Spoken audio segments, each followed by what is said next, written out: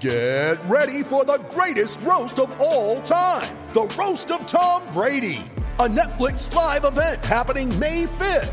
Hosted by Kevin Hart, the 7-time world champion gets his cleats held to the fire by famous friends and frenemies on an unforgettable night where everything is fair game. Tune in on May 5th at 5 p.m. Pacific time for the Roast of Tom Brady, live only on Netflix.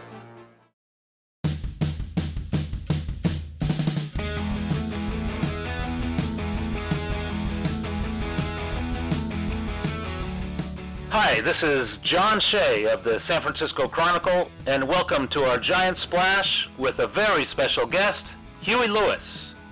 In part 2 of the podcast, we dive into the new album by Huey Lewis and the News called Weather, and Huey has great stories about his music and great stories about baseball, including someone we all know who appeared on one of the album's videos, Mr. Bruce Bochy.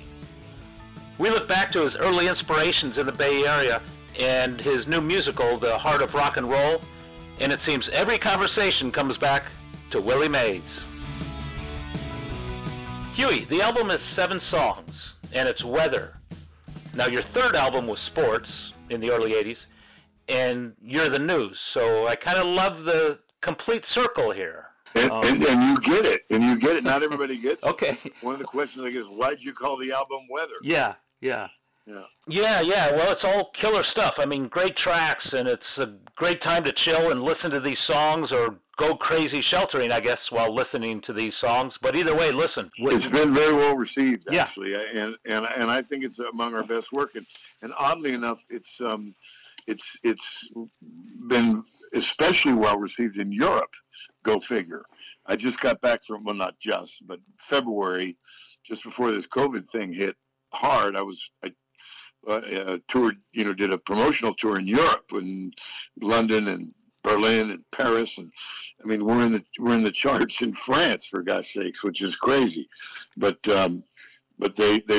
we for some reason this record's really resonates with the European audience. Mm-hmm. It's kind of neat. Well, the song "Her Love Is Killing Me," just a real nice upbeat tempo rock kind of throwback, really. It would kind of fit in with a lot of albums you produced over the years. What's the background on that song? Well, that one is kind of a very simple song. Chris Hayes and I wrote that song like 20 years ago. Wow. And we couldn't get it right. It just didn't work. And we tried to record it and it didn't work. And we tried to play it live and it didn't work. Don't know why, so we just dropped it. And then about 4 or 5 years ago, when we were just rehearsing one day, we just fell into it and started jamming on it. And for some reason, it sounded great. Johnny wrote a real nice horn chart, and we just got it right. And it's interesting because it's a simple song, and sometimes the simplest stuff is the hardest stuff to get right because it's all about, it's not about the chords and the melody or any of that. It's more like the feel and the tempo becomes very, very important. So it was interesting, but it all kind of fell together for us.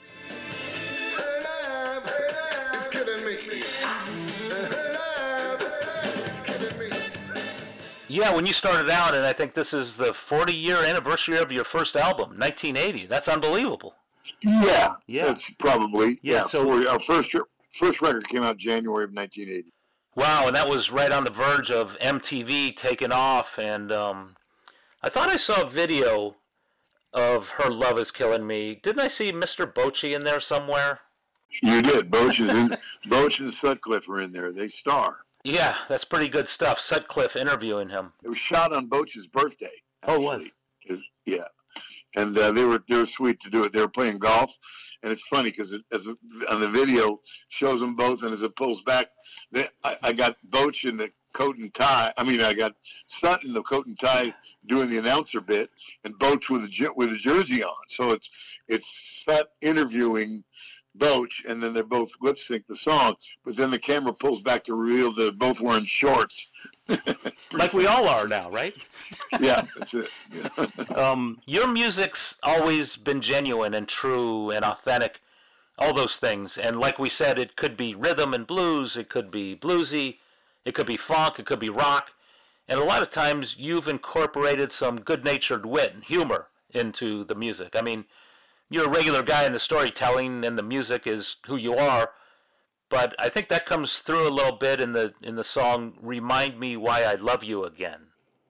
Yeah, right. That's right. Yeah. That's and why not? Why not? The idea being that as long as it's true, it lives. And that's I think that's what helps us get away with the diversity on the record as well, because there is a sort of a personality that emerges somehow from it all that makes some kind of sense, But "Remind Me Why" was a funny thing that we originally wrote as kind of a much slower, lazy ass kind of bluesy thing, and then it was James Hare, our guitar player, suggested that we funk it up a little bit.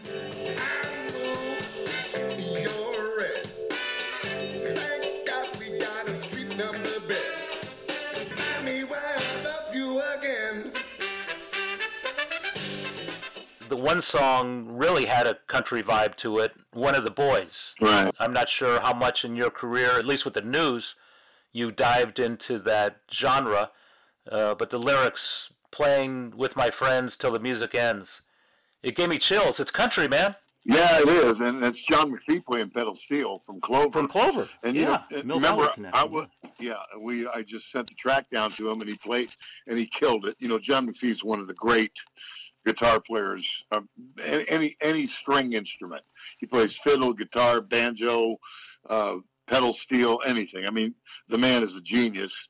And such a sweet guy, and the Doobie Brothers. Yeah, I grew up in a lot of in Clover. We played a lot of country music, and sure, that's true. I've always I'm not such a fan of modern country, if you know what I mean. But I like the old stuff a lot, and interestingly, this song was there's a producer called Dave Cobb, who's a great record producer in Nashville, does Sturgill Simpson and Shooter Jennings and a few people like that, and Chris Stapleton.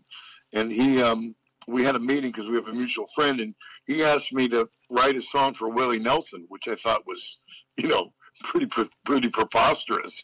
I mean, wow. I love Willie Nelson, but to imagine that I could write a song for Willie I was flattered, but I said I didn't really think much of it, and then woke up kind of 3 weeks later one day with the song mostly formed in my head. Got Johnny Colvin, we demoed it up on the road, and then he didn't get the gig. Dave didn't get the gig to produce Willie, so we were left with this song, and I'd written it as if Willie might have been Willie's story. And at that point, Bill Gibson, our drummer, said, I think we should do it. I said, well, really? But Billy, it's country. He says, it sounds like us. You sound good on it. And then I re-listened to it with that in mind. And I realized that the lyric that I'd written was, in fact, my life story. And so we included it on the record. I sent it down to McPhee. He played steel on it and killed it. And there you have it. What do you mean it was your life story? Well, that's my dad played Dixieland music, and I meant that the lyric is my story. Yeah, I wrote it as if it was Willie's story. Wow. Thinking it may have been Willie's story, but it really is my story. One of the boys making beautiful noise.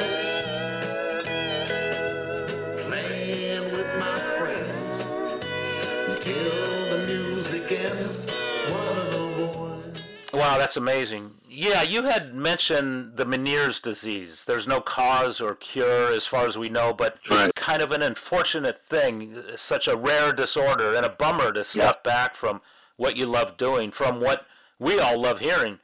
Playing great music with great musicians. I mean, the travel, the guys, the camaraderie, the music, the gigs. Is there something you miss more than others? Yeah, that's it. That's what you miss. You miss the camaraderie. You miss the circus that is the rock and roll tour, and all the guys. And I feel bad. I mean, I've never been a great singer, but I was always reliable. You got a lot of innings out of me, and now I just fall apart. So it feels bad that way. But we're, the record's done well, and we have a musical that we've produced that's very exciting. We worked on it for almost 10 years.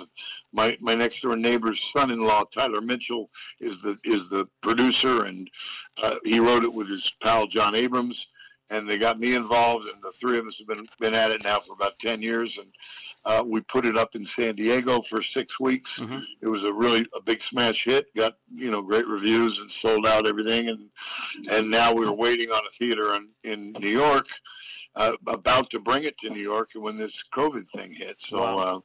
We're biding our time and hoping we can get it to Broadway when this stuff when we get on the other side of this thing. Yeah, the Heart of Rock and Roll musical. What is the extent of your involvement, because you have had so many other things going on? Yeah, well, they originally, they made me I had to be involved in order to look after the music. I wanted to make sure that it wasn't cringeworthy, if you know what I mean. Yeah. To make sure but our music director is a guy called Brian Yusufer, who's brilliant and did, Frozen and Kinky Boots and a bunch of shows on Broadway. He's a Tony winner, and he gave every song a wonderful setting. So musically, I had, very little to offer. I mean, certainly some suggestions and so on, but because I'm now a producer, they kind of have to listen to me. So I got involved in every aspect, and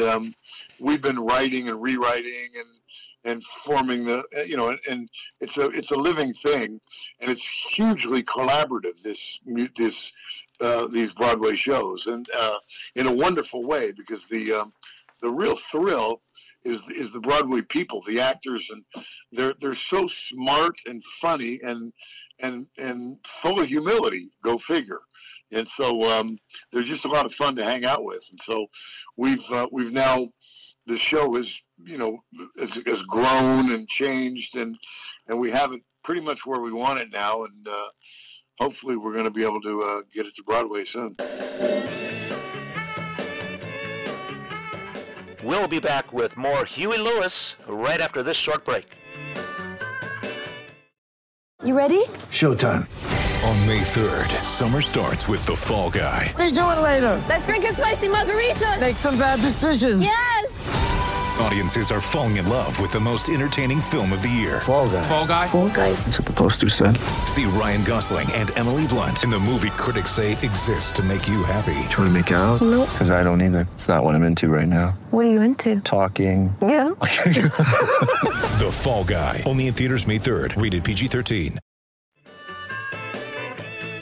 Welcome back to Giant Splash. We're speaking with Huey Lewis. And Huey, how much of your upbringing in Mill Valley in those days, when there was so much artistic talent throughout the Bay Area, but so much in Marin and San Francisco as well in the wake of the 60s, how much did that inspire you, toward what you've done since? I mean, we go back, Uncle Charlie's in Corte Madera, the Old Mill, the Throckmorton, right. All these places that were just rocking. And then everybody seemed to settle at the 2 a.m. Club, which you used for the cover for Sports, which is amazing. Goose at the Deuce, the guy who owned it. Yeah, that's right. In fact, I might have had a drink or two there, and then I showed up later on my 21st birthday, and he got a little ticked off that I had a drink or two before. I don't think he gave me that birthday freebie. But what was your inspiration, man? I mean, looking back on those bands you played in and what it all evolved to. I mean, first of all, it's my parents, both very creative. My mother was an artist, and my dad, although he was a radiologist, was actually a jazz drummer and a piano player, and so they were very supportive of that anyway, and that's why they lived in the community. That's why they had moved there. My dad was from Boston and so on, and it was a very artistic community. Marin County was originally kind of a bohemian community in the true sense of the word. There were, the first Volkswagen dealership was in Marin County. The first BMW dealership. The Mountain Home was a Bavarian thing. The Buckeye was a Bavarian restaurant, and there were, and Marin Joe's in 1954 was Romano's restaurant there. So there were a lot of European influences and very artistic, and that's San Francisco. I mean, even there of course was sort of a San Francisco sound in the 60s, which is, I guess, is pretty much folk based for the most part.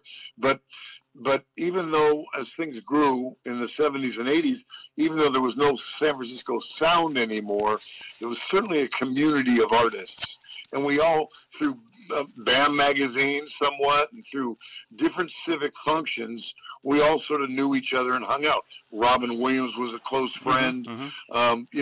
The comedians and the actors and the musicians, and we all sort of all knew each other, because San Francisco is just a great town like that. Not only is it a great city, like a world-class city, but it's also a town in that respect, in that people really kind of know each other, and it's a small town artistically, and that served us all well. Yeah. Hey, I'm also curious. Bruce Jenkins is at the Chronicle with us. Yeah. He wrote Goodbye about his dad, Gordon, who was a producer and arranger for Frank Sinatra. Great book.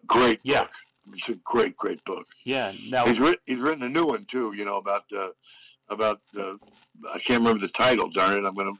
I want to plug his new book. It's a Smokey Robinson tune.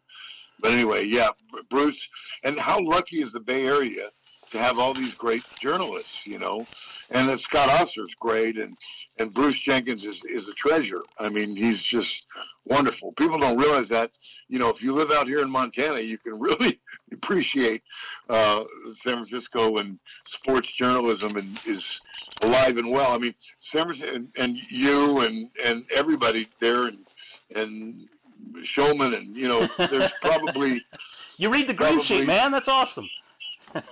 There's probably the best sports journalist town in America, I would say. Shop Around was the title. Shop Around, that's it. Yeah, that's right. Yeah. No, that's good. And we're going to talk about Mays again. I was going to say, because the journalism thing, and I remember Glenn Dickey. I'm going to dog Glenn Dickey a little bit now. Can I dog Glenn Dickey? Oh, yeah. Because you read where Mays, they say Mays was snarky a little bit. Even in the when he got picked as the number one ball player of all time in that review, they said, well, he got snarky towards the end, and I blame that on Glenn Dickey, who was trying to be, there was the age of Howard Cosell, the contrarian, and Cosell was being, that he'd be sort of, attack journalism type stuff, and Ali would just play him. Ali was brilliant, and Glenn Dickey tried to follow in those footsteps, and towards the end he would dog Mays, and Mays would try to respond in a nice way, and it was just awful. And I maintain that's why Willie went to the Mets, man. I mean, he was literally driven out of there, and as you pointed out earlier, the two guys that Glenn Dickey dogged were Mays and Joe Montana. Yeah. Go figure. Well, guess what? I don't think anyone was more read during a certain time than Glenn Dickey, and nobody was heard more about than Cosell. I mean, you hate him, you love him. I mean, that was the gig. That's what it was all about with those guys. But snarky, I think that could be mixed up with focus. If Mays was snarky, that's one man's opinion, but also his priority is playing ball and getting ready for the game. And I've been in the business long enough to realize that you give these guys their space when space is necessary. But the game face, the focus, the preparation, I mean, on a daily basis, it's really unbelievable. Baseball versus football or basketball. They're not everyday sports like baseball. But yeah, Mays, I interviewed you for the Willie Mays book that's coming out soon. And when does the book come out? May 12th. Wow, Yeah. His birthday's coming up. Yeah, he's 89, May 6th. What a fantastic guy. I mean, I have so many great Willie Mays memories, and what a great player and what a great person Willie Mays is. I mean, what a treasure. And still there in San Francisco and still alive and well. How is he? Oh, he's great. He's doing well. I mean, he's really looking forward to this. He's still got the great passion. It seems every time I see him, he's got his game face. Whatever that day's assignment is, he's all in. And You don't see Hall of Famers at ballparks every day in other locales like you see Mays. You used to see McCovey, same thing. Willie, the gentleman you loved as well, McCovey. And you tell the story of McCovey was wonderful too. And you tell the story about tell to me again about, because if everybody doesn't know this story, it's fantastic. When what is it, Raleigh Fingers and Fosse? You're playing. What this is the Mets and the A's, right? Yeah, the 1973 World Series, and Willie had already announced his retirement. And Joan Payson, the Mets owner, said, "No, you can't retire." He was thinking of shutting it down a year earlier, and so many people look back at Willie in that World Series and say, you don't want to be Mays. You don't want to hang out too long. Quit before it gets too late and all that stuff. I talked to guys like Rickey Henderson, who played independent ball in his mid-40s. And all these players who just love to play, it's not about, appealing to others. It's about, hey, if you love the game, keep playing. Of course, you can understand that. Why would you? You're only 40 years old. Why would you quit? Play as long as you can. Yeah, Game 2, 73 series. Mays got the game-winning hit. It was unbelievable. So he steps up to the plate, and the backdrop in Oakland wasn't great. It was tough on hitters. And if you came up during a certain time of the day with the sun and shadows as a hitter, it was hard to pick up the ball. So Willie goes up there and takes a pitch for a strike, and backs off and tells Ray Fosse. He said, "Man, I can't see the ball. This is terrible." So Fosse, can you see it, Ray? Can you see it, Ray? Yeah, I can't see it. Can you see it, Ray? So Fosse obviously calls for Raleigh Fingers to throw a fastball down the middle, right in Willie's wheelhouse. I mean, he had that sixth tool. It wasn't just the five tools. He anticipated. He was smart. And sure enough, fastball down the middle, base hit to center.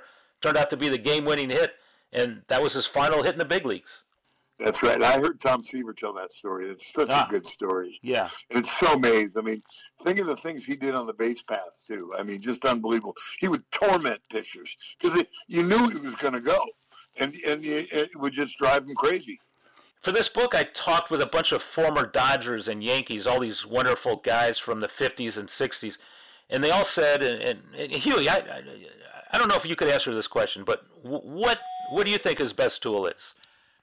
I mean, his base running is as good as his power, which is good as his defense, which is good as his hitting, it's hard to say. Yeah, it's hard to say, but it's not hitting probably, which is amazing, right? I mean, even with all of his numbers, his hitting numbers, his fielding and his base running might be more, more better. Might even be better. I mean, it's crazy. Yeah. The guy was, and his brain and his head. Yeah. And his head. And what a teammate. What a fantastic teammate. Like you said, he made everybody better. Yeah. And nowadays, these guys, a lot of guys are just out for themselves. They have to be. They get traded every couple of years. They don't want to tell, what's this pitcher got? Well, I'm not going to tell you because next year I might wind up, on another team or something, so it's crazy. Well, I asked Willie, what tool are you most proud of? And it might surprise people. He hit 660 home runs, but he said his defense because it all switched. I believe that. Yeah, I totally believe that. I think his best tool was his brain. Okay. I mean, he was so smart, and he played the game, and I mean every aspect of the game. What a great player. We're so lucky. I was so lucky to watch him. You could relate because he was an entertainer as well. I mean, he tried to entertain with the basket catch and the cap flying off. And the cap and everything. Yeah, exactly. And he showed up only 4 years after Jackie Robinson broke in. I mean, what a cultural icon who's with us. The story is unbelievable. He went through a lot of the same stuff that Jackie did. I mean, he goes from the all-black Birmingham Black Barons, and the next thing he knows, he's playing for the Trenton Giants right after signing with the New York Giants. And not only is he the only African-American on the team, he's the only African-American in the entire league. He went into these towns hearing the same stuff as Jackie Robinson. And DeRocher called him up, right, and said, come on up. And he at first deferred, didn't he? Said, I can't hit the curveball. Yeah, well, because his second year he was in Minneapolis, and he was just loving it, and fans adored him there. He was hitting .477, and he was digging it. He was saying, okay, I'm going to be here all year. This is cool. But the Giants scuffling in late May, and Leo calls him up and says, we need you. He said, "You need me. I'm fine here, man." And then he goes up and went 0 for 12, 1 for 25, hits that first home run off Warren Spahn. He was crying at his locker. He said, "I can't play this, man. It's too fast." Lewis says, "Hey, you're our center fielder. You're here for defense. We'll hit for you." And that relaxed him, and he started going off at the plate. Isn't that great? Yeah. What a great story, man. Those are such great stuff. Yeah. Such great stuff. Yep. Well, Huey, thank you so much. What a pleasure, man. This Not at all. is just fantastic. Not at all, John. Keep up the good work. We Okay. love reading you. And good luck with everything, and congratulations on the new album. You bet.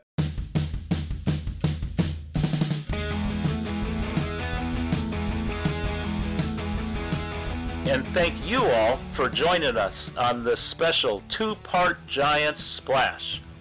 We appreciate Huey Lewis hanging out with us, and stay tuned for more upcoming Giant Splash podcasts from Henry Schulman and me. For now, take care and be safe.